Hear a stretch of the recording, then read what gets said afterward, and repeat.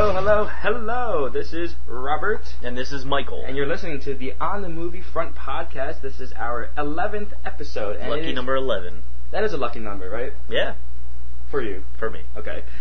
It's Easter Sunday. So happy Easter, everybody. Yes, happy Easter. Mike, how was your Easter? It was fantastic. How was yours? There was a lot of food, and I had a food coma. I fell asleep for a good 3 hours, and we are here now. Nice. Podcasting. Okay, so a delicious dessert to the Easter Sunday. Exactly. We have a good episode for you coming up. Right now, we're going to go through some movies that we've watched, and our main topic, which is the theater experience versus the home theater experience. Talk about a dumb movie that Mike and I did not enjoy too much. Flick chart battle, and then conclude it.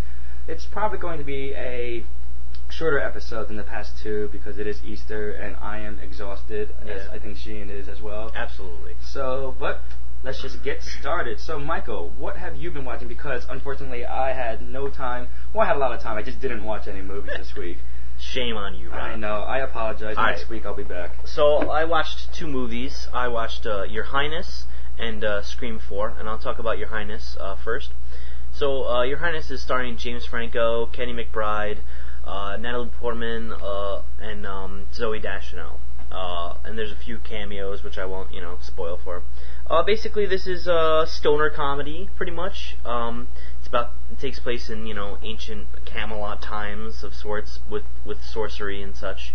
And there's all sorts of hijinks that happen. And Kenny McBride's character, who's the main, who the story's really about. Danny McBride, right? I'm sorry, Danny McBride. Right. Kenny Powers. That's why I always call him that. So Danny McBride. I apologize. He has his brother James Franco, who's an awesome person who goes on quests and saves princesses of the like and stuff like that. And what happens is James Franco comes back with his soon-to-be wife Zooey Deschanel, but she gets captured by an evil sorcerer. So they must go on a quest to save her and bring her back and see them married off and live happily ever after. But Danny McBride is a putz, and he always messes everything up, so he doesn't want to go because he knows he's just going to be a loser. So then the movie goes on from there, and they go on this quest, and, some funny things happen. They get molested by a bubbly creature of sorts, a blue creature. I don't know how else to describe him. So my basic evaluation of this movie is that it wasn't very funny. There were a few points where I would chuckle, but I think it has to do with more so that I like the actors than the actual lines being funny in the movie. I was also disappointed that Natalie Portman was only in the last 40 minutes of the film. I thought she was going to be there from the very beginning. Zooey Deschanel is probably only in 6 minutes of the film. It's mostly James Franco and Danny McBride, and they're all right. I think they're both been a lot funnier in different things that they've done. I just didn't get this movie. I don't know. I think you probably have to be high to get this comedy. So I'd give this movie a C. I would have given it a C minus, but there's nothing. The plot isn't great, but it's not horrible either. So I would just give this movie a C. Yeah, that's my basic evaluation of it. So it wasn't to your liking. It wasn't your type of humor, or it just wasn't funny at all? I just don't think it was funny, But do you think people would find this movie funny, other than you? I mean, humor is so subjective, as you know. Right. I'm sure there are some people out there who will find this funny. I just think that, there's not a lot of jokes, and there's a ton of cursing in it for no reason. It's not like a gag or to get a laugh. It's just cursing for cursing's sake, I guess because they can. I don't know, it's just, I don't know. I mean, I guess the type of people that would enjoy this movie are people who are really into kind of fantasy tales, maybe people who play Dungeons and Dragons and stuff like that, And I think that's awesome. I've played myself, but I just think that those are the people that would typically enjoy this movie for the storyline more so than the actual humor of it.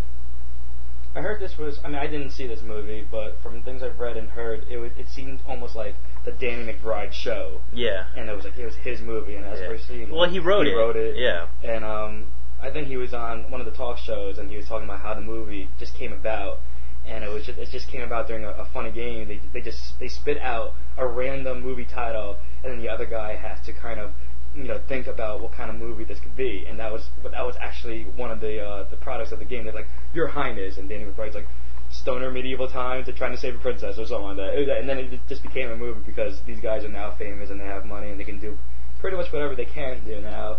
But yeah, this movie really didn't interest me. I'm not sure if I would liked it. You didn't really like it too much. No, and honestly, I didn't even really want to see it too much. It was just kind of, It worked out. It worked out time-wise. I could see it for free.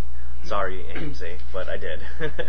It was very lackluster. Very lackluster movie. But that's pretty interesting to see that that's how it came about. So it was like, can you kind of compare this to Pineapple Express? Is it kind of like that? I wasn't in love with Pineapple Express, but I'd say Pineapple Express was a lot better of a movie. I thought Jason Which one? Seth Rogen, Seth right? Rogen, right. I'm sorry. Seth Rogen was very funny in that film, and so I enjoyed that movie a lot more.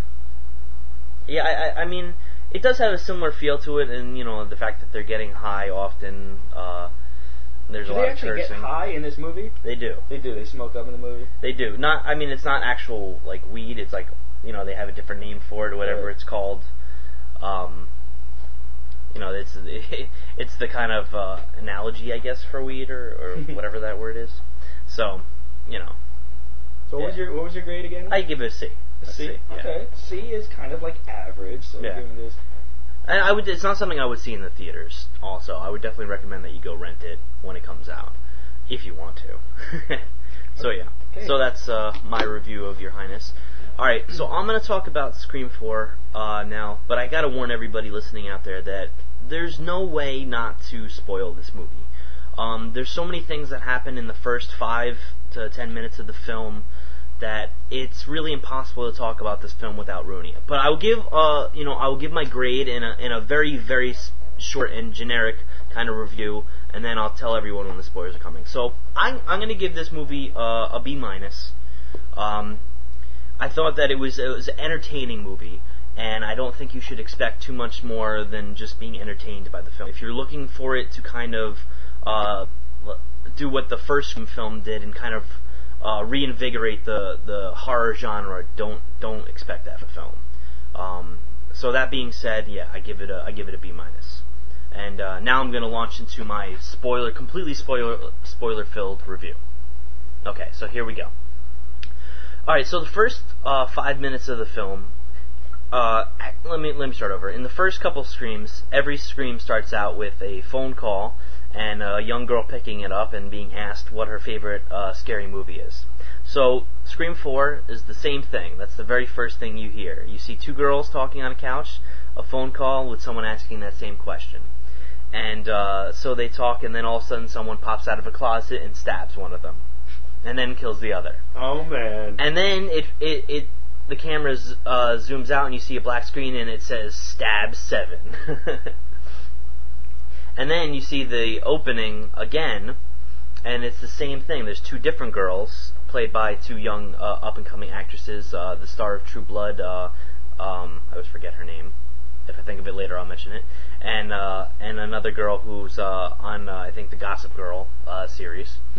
And they're watching that Stab 7 preview, and or watching that Stab 7 movie, and they're like, "Oh, that's so stupid! The girls are always answering the phone. Why would you even bother answering the phone when you're in the house alone?"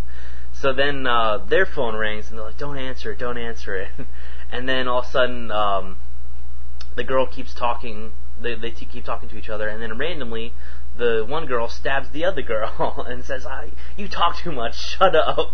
And then the movie screen pops up and it says "Stab 6." And then it goes to another 2 people watching that movie, and they're like, "Wow, that was really dumb. But how is it possible that Stab 7 is the ending to Stab 6?" They're talking about what they just watched, and you're listening to it, and you're like, "Man, this is confusing," because you just watched these 2 previews, and now it's their third preview. And so, basically, those people die again. And then it's the opening to Scream 4. Really confusing. And the whole time, the whole point of this is, in each of the conversations, they're kind of talking about how basically the message is that everything's been done before. And this is kind of the theme of the movie, that they want you to start to try to expect something different because everything you've seen before has already been done. This movie is very meta. If you don't understand what the word meta means, basically it realizes that it is a movie, and it understands storyline and talks about it and points things out as they're happening. So that's my basic definition of meta. So this movie goes on, and you see all the old cast of characters. You know, Dewey, played by David Arquette, his wife Courtney Cox, and pretty much everyone, Neve Campbell, and all the crews back together again, along with a younger set of kids. And so what happens is somebody ends up killing one of the younger girls, and it comes out that the murders are happening again on the anniversary of when they happened 10 years ago. And so the movie just kind of moves along with people getting killed one by one by one. And the whole time, you honestly have no clue about who the killer is. But honestly, you don't care about it because there's so much comedy happening, and there's a lot of cool characters that are introduced. So you kind of follow them. And so the movie progresses, and I won't ruin the ending, but whoever the killer is pretty surprising, and it's a pretty good storyline to get you there. My problems with this film are just that none of the deaths are taken seriously at all. None of the kids seem to ever care about the fact that someone's died, one of their best friends forever. They just kind of keep going along with their lives. All of a sudden 3 people are killed. They're like, oh well, we're going to go to this party now. And they go out to this party in the middle of the woods with no parental supervision, with a mass killer on the loose. And the best that they can do is have 2 police officers in a town where 30 people have been murdered now. So it's pretty, and 2 horrible cops at that. They couldn't catch themselves. It's really bad. So yeah, another gripe that I have with the film is that it talks several times in trying to be so meta about everything's been done before, but it doesn't create anything new. It just points these things out and then does exactly that, and ends up being kind of I don't want to say predictable because you don't see who the killer is, but predictable in that you know how it's going to end with them figuring out who the killer is, and just being very generic and run of the mill. And I definitely think that this film was the worst of the Scream movies. It might have been a little bit better than Scream 3, which was really not that good. But I gave it a B-, for the simple fact that it was enjoyable. There was a lot of laughs in it, which I didn't expect. And I guess that also cheapens the movie because it's not really supposed to be funny. It's supposed to be scary. I wasn't scared at all. But they also create some really cool younger characters. I mean, granted they end up getting killed off, but Hayden Panettiere plays a young girl, and she's very, very likable in the film. And she's just awesome. Also, Rory Culkin is in the film, and he's really enjoyable. And also Emma Roberts, who is apparently Julia Roberts' niece. Yep. She's also in the film, and they're all really good, all really good characters. So I recommend the movie, but just make sure you go into it not expecting too much to be scared or really to do anything else than enjoy it. Nice review, Michael. No, I mean, I've been talking with a couple of people about this Scream 4, and first off, I was surprised that they actually had a Scream 4 because it's been 10, 11 years since the last one came out, and I wasn't too fond of. Well, I didn't really mind Scream 2. Scream 3 was bad, like you said. Obviously, the first Scream was pretty cool, pretty awesome, and yeah, and like what you hit on, pretty much what I've been reading is that the Scream 4 does nothing that stands out really. It's just like your typical horror movie, even a typical Scream movie. Yeah. And I think that's a problem with most horror movies now. Everything has kind of been done before, whether it's going to be a slasher film or a supernatural horror film. It's all been done before. We've seen ghosts. That's why it's so important, but difficult to kind of have a movie that just stands out from the rest. Right. when the Sixth Sense movie came out, it was just like, whoa, there's this twist. It's ghost stories have been done before. Little kids seeing ghosts, whatever, it's been done before. But the way that they manipulated you and they kind of took you on this ride and then just unleashed the surprise ending at the end. That was cool. And M. Night did a couple of really good horror movies in the beginning of his career. But I'm getting like the sense now, later on now, I haven't really seen a horror movie that I really fell in love with of late. I want to say the last horror movie I really enjoyed was The Descent, and that might have been 2006 or something. Yeah. Can you think of any recent horror movie that you enjoyed? Well, I mean, I think it came out in like 2008, but it was The Orphanage. It was a foreign film, a foreign horror film by Guillermo del Toro's protege, whose name I can't pronounce, honestly. And that was a really good film. I really enjoyed it. But I think that had to do more so with the artistry of it. I thought it was a beautiful movie for a horror movie, which you don't always see.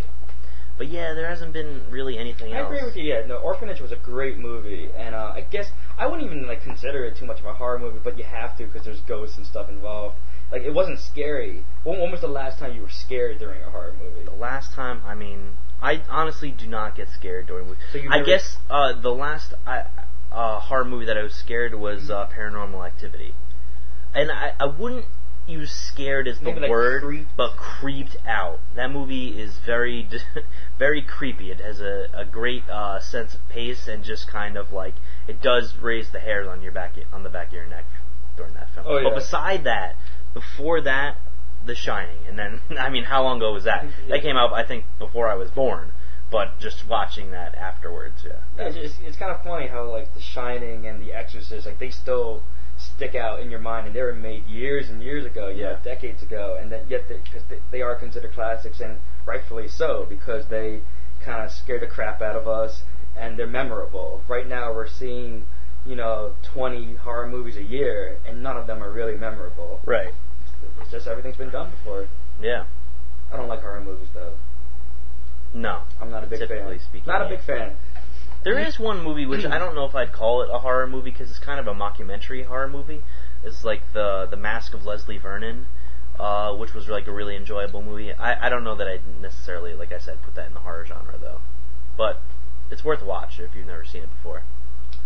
There you go. All right, so those were the movies that we watched, that Mike watched, and we're just going to take a short break. We'll be back to discuss our main movie topic. So we'll be right back.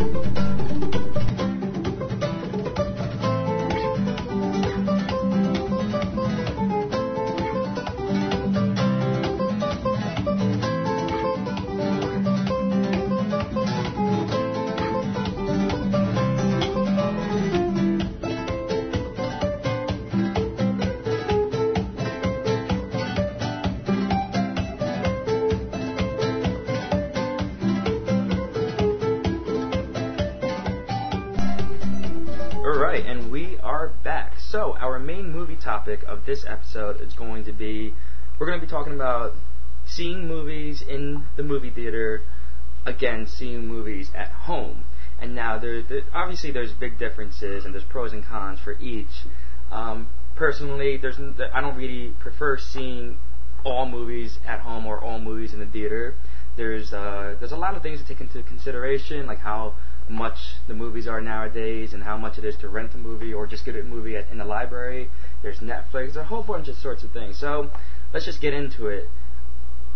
In my opinion, I like to go to movie theaters to watch movies more like comedies, some comedies, not all comedies, because I feel like when I'm in like the middle of a whole group, especially a group of friends, and we're watching a good comedy, I think when everyone laughs at the same time you laugh, it just makes the whole experience better. And I remember, I think I saw Zoolander in the theater, and that was just a riot. I saw Borat in the theater, and that was just so much fun to watch movies like that in the theater. I wish I saw the original, Death at a Funeral in the theater, because that's the funniest movie I ever saw. I think I would have just been dying on the floor. Yeah. Do you feel the same way about comedies? I absolutely agree. I definitely think comedies are much better to watch in the theater. The biggest thing that I don't like about comedies at home is people don't tend to take them seriously.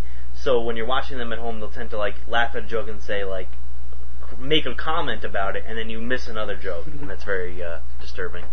Yeah, that's true. I mean, and most of the time when I watch a movie at home, it's usually by myself, and you don't get the same effect when you're watching it with someone else. The comedy aspect, you know. I mean, there's been plenty of times I'm watching a movie by myself and I'm cracking my ass off, and, and then my roommates are like, "What the hell are you laughing at right now? What's going on?"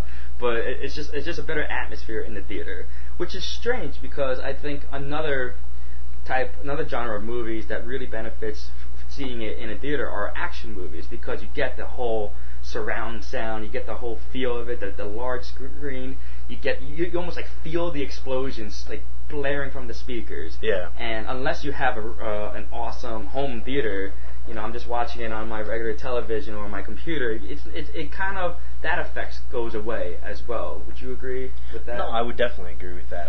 I think sound and action movies go hand in hand, and those typically are like I would say would be the most important thing about an action movie, really, when you're watching it. If your sound stinks at home, you're gonna lose out on so much.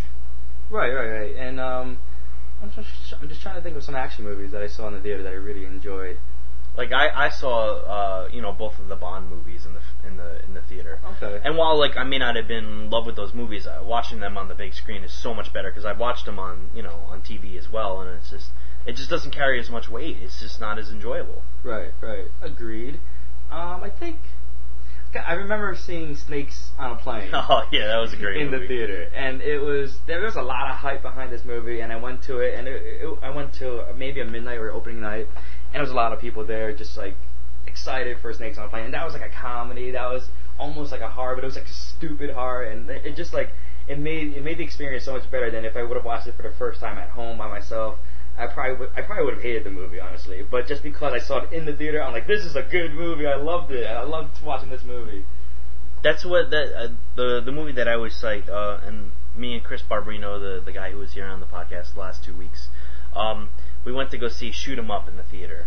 And we both cite to this day that was our best theater experience ever. We just had a blast. This movie was really enjoyable, but what made it so much more fun was just hearing the loud sounds, the action, the jokes, and being there with other people laughing at it, and it was so much fun.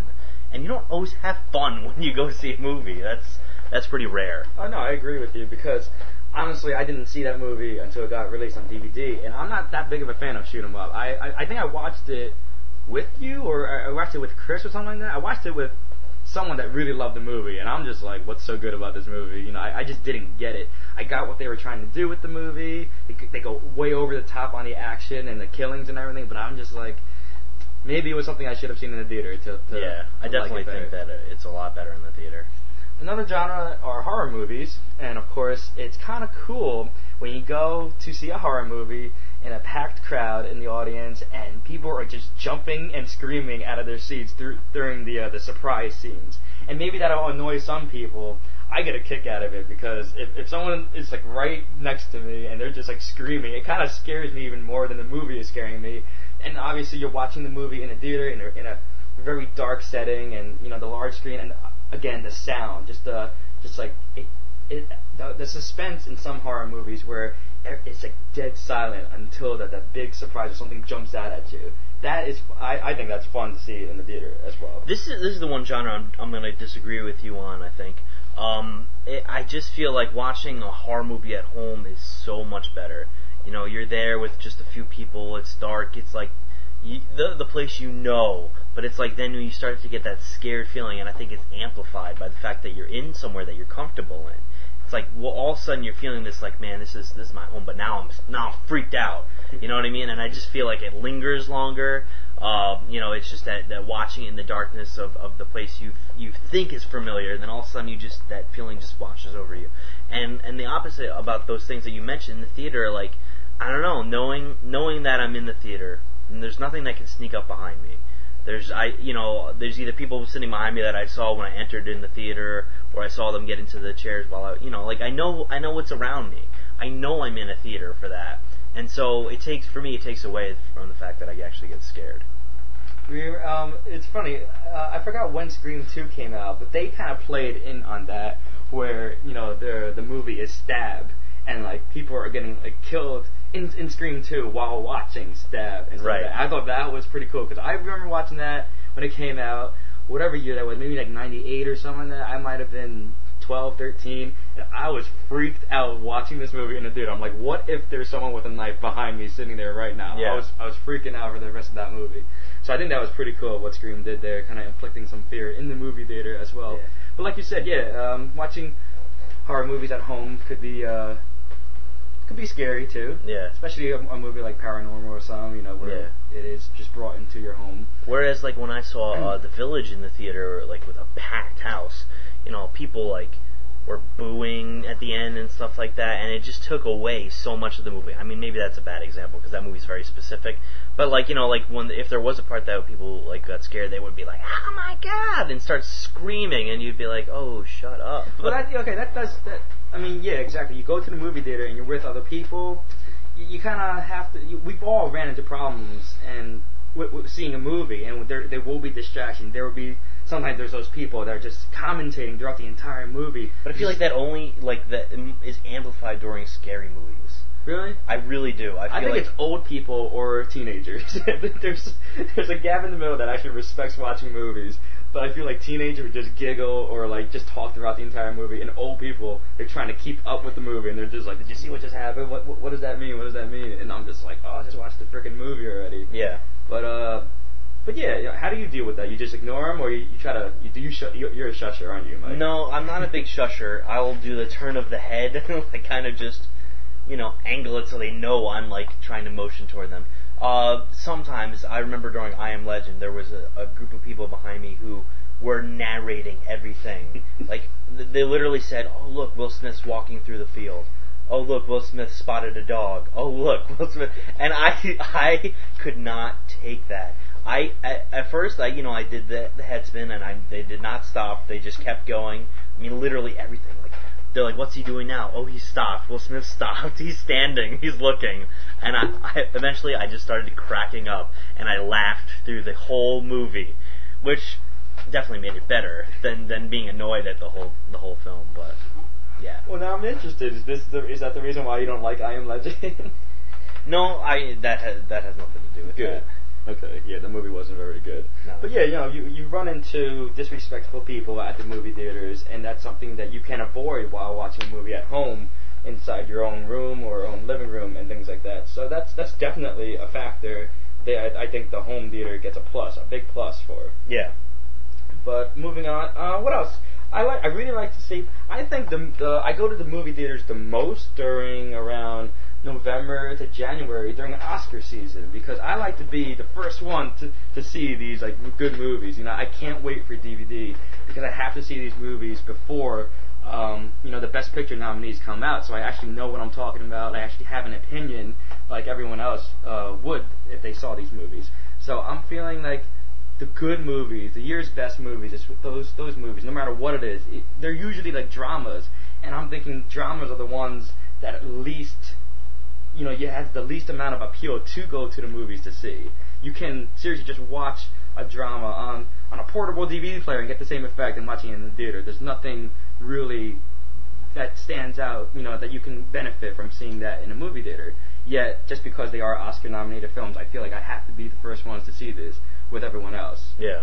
Are you like you go to the movie theater to see everything, so. Yeah. But it's kind of funny. Like I literally go to see anything. I just love seeing movies in the theater. It's definitely my preference. But when Oscar season comes around, I tend to be a little bit slower on watching a lot of the Oscar buzzworthy movies. I don't know why that is. I think maybe it's just something innate in my personality to go against the grain of popularity. It just like, oh, I don't want to see it because I know everybody else is talking about it. I don't know why that is, but whatever. That's just my own eccentricities. But when I do finally, I do go see those movies and try and just get everything I can to see. So, but yeah, like you said, you go more often to the theater that time of the year. I go constantly.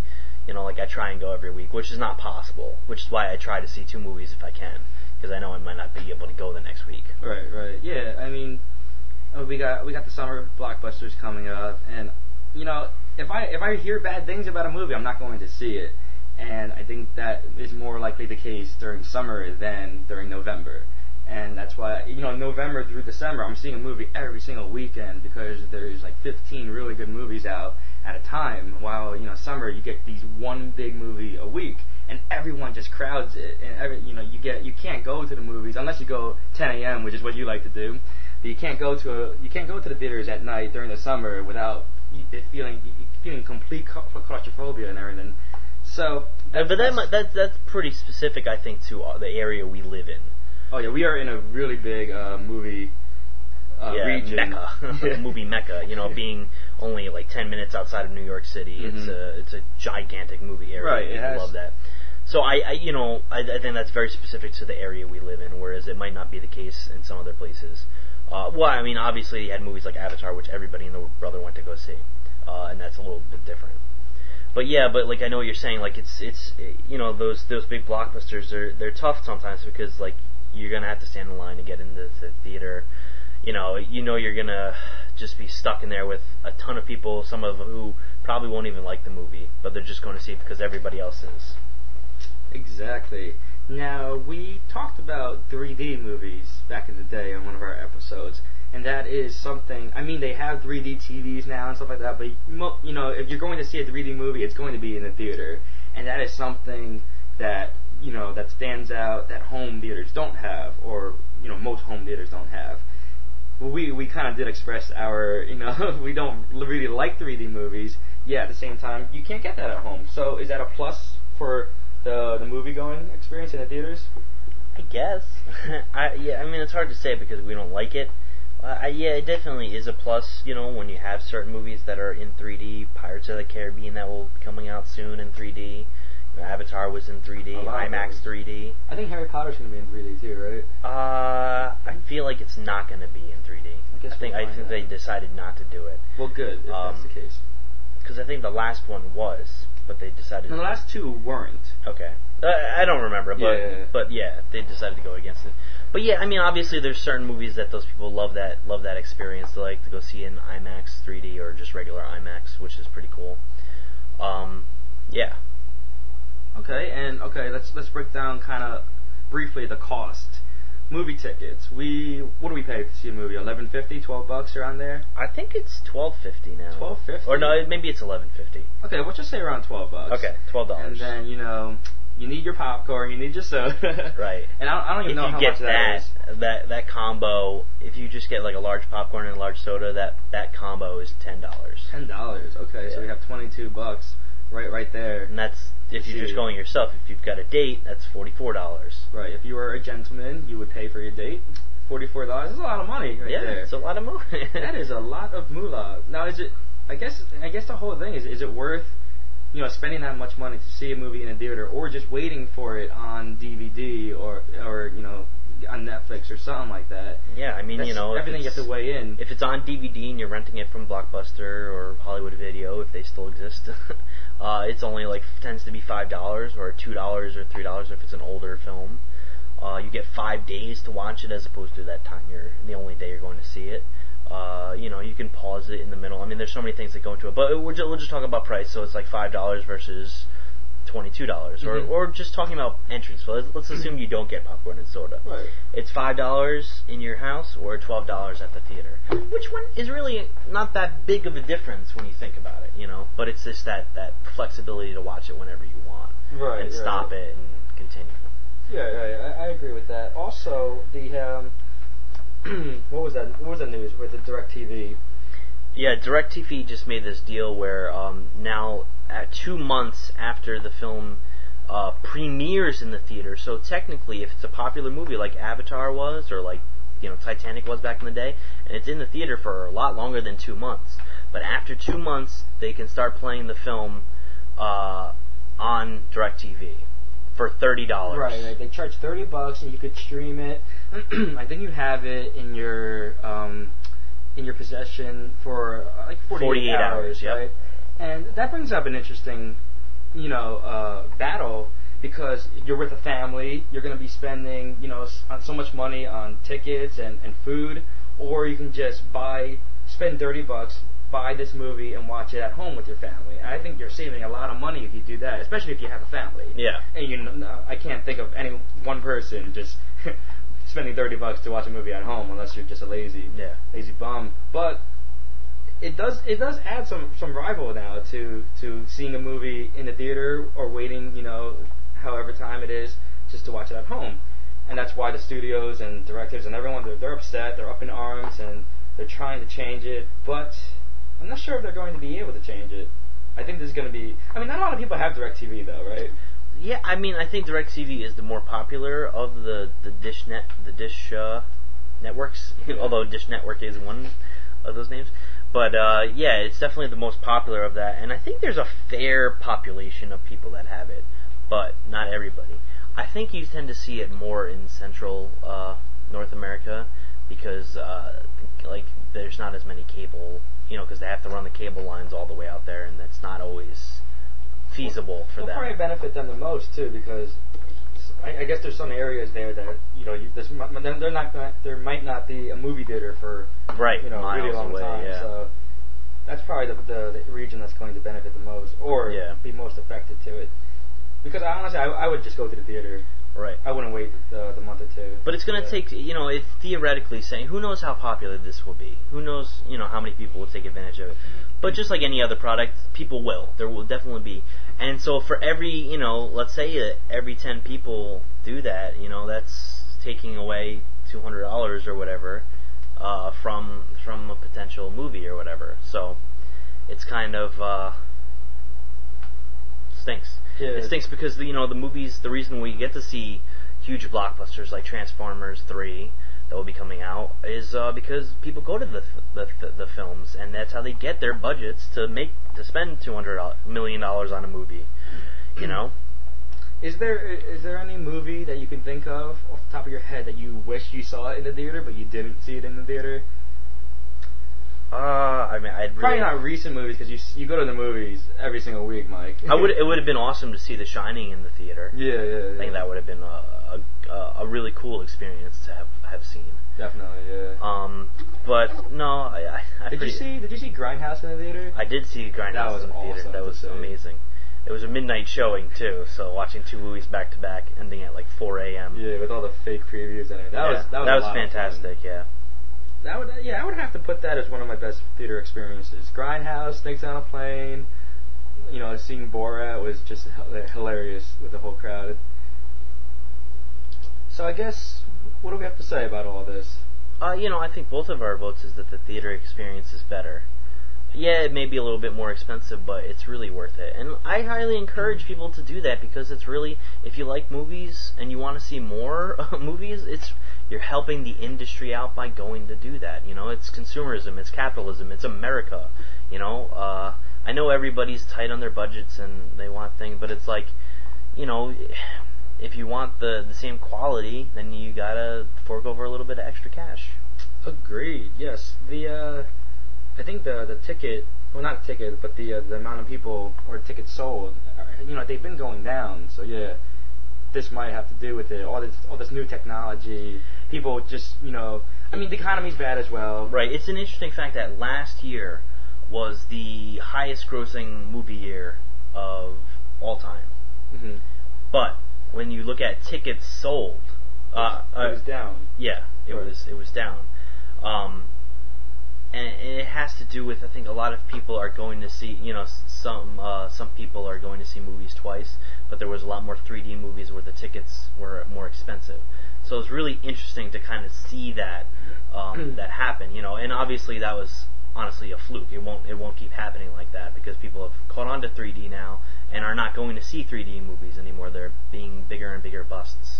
Right. I mean, with 3D movies, with it at like $3, and then IMAX is at another $4, it could be over $20 for a ticket to see in 3D IMAX now. Right. And I sometimes you don't really have a choice though. I hate it when they don't give you the choice. Yeah. And it's like, okay, here's a midnight showing, but we're going to show it only in 3D IMAX. You're like, no, we gotta spend $18 right now on this. Yeah. It's horrible. I would prefer seeing it in regular 2D than with the 3D glasses on. But yes, so go to the movies because it's fun. You can enjoy some theater experiences like Mike and I have, and buy some popcorn. Yes, buy a lot of popcorn. I never really finished popcorn. No, you can't. It's way too much. It's massive. They do. They give you a large. For $4, you're getting a truckload of popcorn. You're literally getting a bucket of popcorn, and It's horrible. All right, well, we're going to take another short break, and we'll be back with our dumb movie of the week and flick chart battle. So we'll be right back.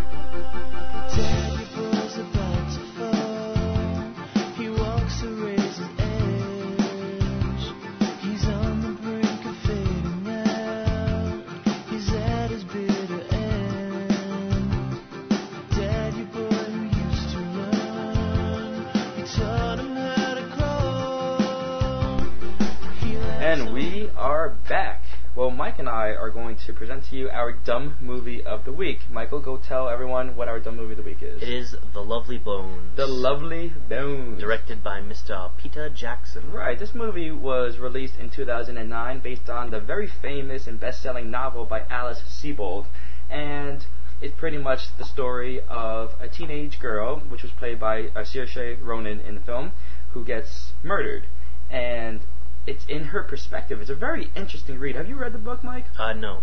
It's a very interesting story and very unique, and it's really, obviously it's sad because this teenage girl gets, like raped and killed, and then she's kind of not in heaven. She's kind of stuck in a purgatory-like state in a world, and she sees like her parents grieving for her, and she sees like her sister struggling, and they're just struggling. I mean, it's an awful thing when anyone dies or is murdered, and watching this family go through that whole process is really tough to watch. At the same time, she's in this world and she's trying to get out of it. She doesn't know how to. She kind of has to learn to just let go of everything, whatever she had, all like her hate and everything that was keeping her back. She had to let go of it to go to the next stage of the afterlife. Great story. Peter Jackson, wrong person to do this movie. Now, do you want to say anything before? You want me to just go right into Roll into it. We had a great cast in this film. We had Mark Wahlberg, Rachel Weisz, Susan Sarandon, Stanley Tucci. Tucci was nominated for an Academy Award for supporting actor. Saoirse Ronan, it's a pretty good and up-and-comer actress. Great cast. The cast just wasn't used at all throughout the entire movie. It should have been. And in the book, it was a drama. It was a family drama just trying to cope with their loss. But the way Peter Jackson did not see it that way. He saw, what kind of fancy visuals and what kind of crazy things can I throw into this afterlife world. And he is great with his visuals. It was all the scenes with, with Saoirse Ronan's character. I can't remember her name right now. Susie, I think is her name. Yeah, Susie, yep. All that was really cool. You saw the colors just bounced off the screens. We see very luscious, trees and rivers, and just the setting and all the landscapes are beautiful. But he did not touch on the main storyline at all throughout the film, and it made it almost feel like a Lifetime movie. How it seemed like they didn't really take the time to mold a good relationship with the situation that the characters were going through. They kind of had very short dialogue, lots of long moments of just sadness, and then let's go back to Susie and see this afterlife world. Yeah, I mean you're absolutely right. I think this movie was a mess in terms of the script being so far removed from what we were actually watching. It was all about the visuals, and it just so takes you out of the movie because you kind of forget what's happening, and you're not even clear what's actually going on. Like, was she killed? I think you see her hit her head. Right. Yeah. And it's unclear what happens in the movie. So this whole time you see her in this like fantasy world, and you're not 100% clear why she's there or what her point is until you actually figure it out, which I think is somewhere at the halfway point of this 2-hour-long movie. And so the visuals just take so much away from the storyline. You get the bits and pieces of the storyline throughout. I feel like Mark Wahlberg was only in like 40 minutes of the 2-hour movie. A lot of it is all about the visuals and the weird things that are happening. And Stanley Tucci maybe has like 6 lines in the film. It was so weird. It didn't flow. It didn't make sense, and I was really disappointed with this movie because like Peter Jackson's such an awesome director, and when you look at it, I can't say that the movie was directed badly. I can't say that about the film. I could just say that the screenplay was a mess. The ideas behind what they were going to show were a mess. But I feel like the acting was done really well. I feel like Stanley Tucci did a really good job, and the little girl Susie was played really well. But it was very unentertaining. Right, I mean, yeah, I agree with you, especially on the point where you said screenplay was kind of a mess. And I remember when the movie was coming out, they had Peter Jackson talk to or whatever the critics and or whatever papers, and because there is a rape scene in the book, and he was like, should I put it in the movie? I think they even filmed it, but on the editing board, they decided just to cut it out. So it kind of like made things feel a little uneven. Like you said, you were like, what happened? Like, is she dead? Where is she right now? Type of thing. What's going on? And that too, Peter Jackson had a part in the screenplay, and it's all visuals. And the problem with that is that this wasn't a story that was about the visuals. The visuals should have just been the third most important thing in this film. But Peter Jackson just got really excited and just ran with it. It was great visuals. But I would have to say that's kind of his fault, though, how the movie was such a failure. No, you're probably right. It didn't deal with the family drama as much as it should have.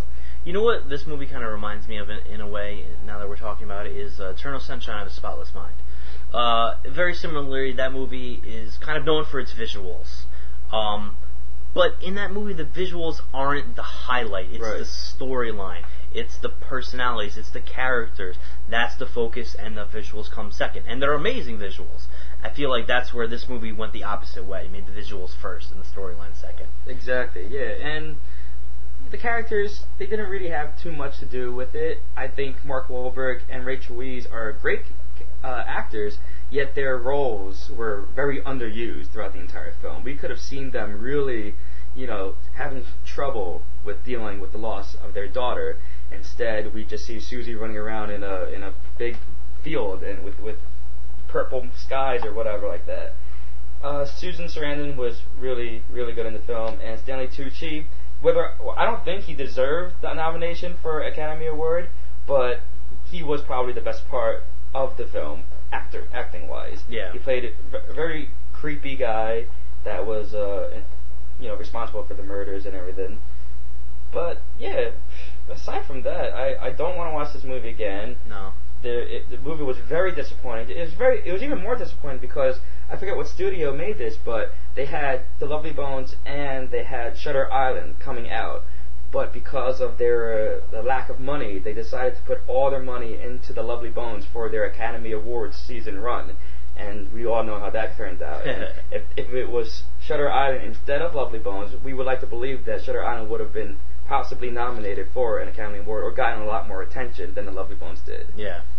So that was kind of bad too. But right. I mean, no one really expected this to be a bad movie. You have Peter Jackson behind it, a great story, a bestseller. There's a huge fan base. A lot of people went to go see the movie, but very disappointing. Very disappointing. I guess we could say more it's a disappointing movie than the dumb movie of the week. But yeah, that's true. We sound very sad talking about this movie. Because we had such high hopes. Yeah. Darn you, Peter Jackson. The Hobbit better be with us. You owe us one movie. Let's move forward and do some flick chart battling. Are you guys ready to flick chart battle? Alright, so if you're not familiar, Flickchart, which is www.flickchart.com, one word, it is a website that compares two movies side by side, and then you get to pick which one you like better. This website's awesome. They do not support us in any way financially, although if you guys want to, flickchart.com, that would be awesome. But no, they do not. And we highly recommend this website because it's just a lot of fun, and it also keeps track of your ratings, so you can see which movie you actually like best. All right, so let's get started. All right, I have to say, Flickchart's hilarious because the first matchup, which I assume they put up on everyone's Flickchart, is Easter Bunny Kill Kill against Hop. Two Easter movies. That's pretty funny. It's hilarious. That was awesome. I haven't seen either. No, I have not seen either. But this Easter Bunny Kill Kill sounds very interesting. I never heard of it, but it came out in 2006. It looks like a B horror movie, and So we actually have to choose. Haven't seen either of this. We can't vote on which one's better. Okay, so the next matchup is War of the Worlds versus American History X. I think this is a pretty simple one, American History X. Right, American History X. War of the Worlds was not very good. No, maybe that'll be in our dumb movie of the week. Who knows? We have to jot that down. Men in Black versus Psycho. I mean, while Men in Black is good, Psycho is a classic. I'm picking Psycho. I will pick Psycho on the fact that it is a classic. You really don't like Psycho, I'm do you? not a big fan of that film. You're gonna get smacked soon. Oh, this is a tough. All right, we have The Green Mile against Aladdin, one of Disney's classics against a great film. I love Aladdin. I have to pick Aladdin. that really? is yeah. That is my. I always kind of go back and forth between The Lion King and Aladdin. Those are my two favorite Disney movies. Robin Williams is the man in Aladdin. All right. Well, I'm gonna pick Green Mile. Wow. I love Aladdin, but I mean, a 3-hour drama, and it was so powerful. You're telling me that if Aladdin and Green Mile are on TV at the same time, you'd watch The Green Mile? I use that thinking when I'm like really stumped, but I wasn't that stumped with this one. I like both movies, but I'm going to pick Green Mile because I enjoyed it a little bit more, just because it was so good. Okay, should we flip a coin? We're going to flip a coin. That's our tiebreaker since our producer Phil is not here, or any other third party. Okay, so heads it's The Green Mile, and tails it's Aladdin. Correctamundo. Heads. Oh. Green Mile. Oh, you're disappointed, aren't you? I am. Next, we have Austin Powers, The Spy Who Shagged Me, versus From Dusk Till Dawn. This is easy. From Dusk Till Dawn. Right. I don't like any Austin Powers, so I would take anything. But From Dusk Till Dawn is a really good movie. Oh, Scream versus Batman Forever. Definitely Scream. Definitely Scream. Which one is this? I always get all these Batman Forever. Oh, that's with Chris O'Donnell, right? I feel like is this I don't know. It's one of them. We have Meet the Fockers versus Mrs. Doubtfire.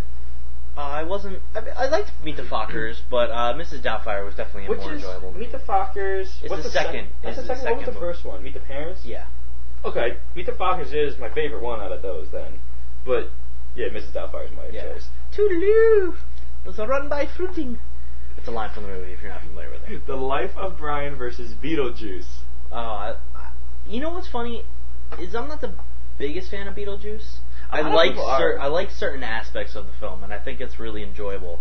But for the most part, I thought the movie was kind of stupid. I think it's a movie that we enjoyed as kids, but if we watch now, we don't really get a kick out of it as much. So I'm going to go with Life of Brian. Yeah, I'm going to agree. Monty Python. Interview with the Vampire versus Mars Attacks. You got to do your alien noise now. Rack. I don't really remember Interview with the Vampire. It was a mess. It was not a very good movie. Really? That's why I would pick Mars Attacks. Alright, well then I will agree with you because I don't really remember Interview with the Vampire. That's usually a bad sign. Memento versus Juno. Ooh, definitely Memento. Definitely Memento, but Juno's a good movie. Memento was just so awesome. That's a great movie. Great movie. What's next? AI versus Hannibal. I honestly have not seen either, so this is going to be all you. Well, I did not like Hannibal. I definitely think it was the least good. It was the worst of the series. So there was Silence of the Lambs. Yeah, this was the second one, but was it like a prequel or a sequel? Was Red Dragon a prequel to Silence of the Lambs? Is a prequel to Silence of the Lambs. And then Hannibal was like a sequel. But Hannibal was the last one. No. There's one that comes after. When did Red Dragon come out? Red Dragon came out in like 2005 or 2006. So that was the one afterwards. Okay. Yeah. Because I know Silence of the Lambs was... Actually, I don't know when Silence of the Lambs was. Early. 90-something. Or 90-something? 90s. Okay. But anyway, I think we're going to pick Artificial Intelligence. Well, you're going to pick Artificial Intelligence. I'm going to pick Artificial Intelligence. We kind of collectively, but... Collateral versus Good Will Hunting. I'm going to pick Good Will Hunting. Good Will Hunting. I love that movie. Love that freaking movie. Alright, let's do like 3 more. Alright, we got Big Fish versus South Park. Bigger, longer, and uncut. Wow, this is a tough one. These movies you enjoyed South Park that much? I thought that was a great movie. I thought it was hysterical. I think I would go with Big Fish, though. Yeah, I would rather watch South Park if I saw it on TV, like your method. But Big Fish, I don't know. I've only seen that once, and I liked it. But I'm not sure how much I like it until I watch it a second time. I think there's a lot of good things about that movie. I think it's kind of an underrated Tim Burton It probably film. is one of my favorite Tim Burton, because I'm not a big fan of Tim Burton films. So I'll agree with you with this and do Big Fish. Alright, 2 more. Dos Mas. Being John Malkovich versus Shaun of the Dead. I don't even know how you can compare these 2 movies. Being John Malkovich is such a bizarre film. It's crazy. Really enjoyable, but Crazy. I have to go with Shaun of the Dead just because Being John Malkovich is. I'm not sure I understand that film. I liked it, but I don't think I got it. I don't understand either, so I'm going to pick Shaun of the Dead. Maybe we could talk about Being John Malkovich one episode, Yeah. because there's a lot to talk about there. The Mask versus Phone Booth. I like both of these movies. I do. A lot of people don't like Phone Booth, but I liked it. I thought it was good. But The Mask, I haven't seen The Mask in a really long time, though. The Mask is one of those movies, if you go back and watch it today, it probably sucks. But I really liked it when it came out, and it was the only movie Cameron Diaz was high in. So I'm gonna pick The Mask. I'm going to pick Phone Booth. Okay, we gotta flip a coin, and this is for the last. Heads is Mask, tails is Phone Booth. Do Tails. Oh, I want heads. It is heads, yay! The Mask wins. That's hilarious. Alright, that does it for our Flick Chart battle. Yes, thank you for listening. We'll be back next week. If you have any feedback or questions, our email address is onthemoviefront@hotmail.com. You can just email us there. We have a Facebook page. We don't have a URL yet for it, so try to friend one of us on Facebook. Yes, we need to get to 25 friends before we can get a URL. So we can actually make it facebook.com/onthemoviefront. We'll have to work on that. I think we're like halfway there. We're close. Come on, guys. Help us out. Help us out. Give us money and do that. Yeah, give us money. We don't need money. You don't need money? Well, I always need money. There you go. Okay. All right, well, thanks for listening, and hope you enjoyed it. All right, peace. Peace. Happy Easter.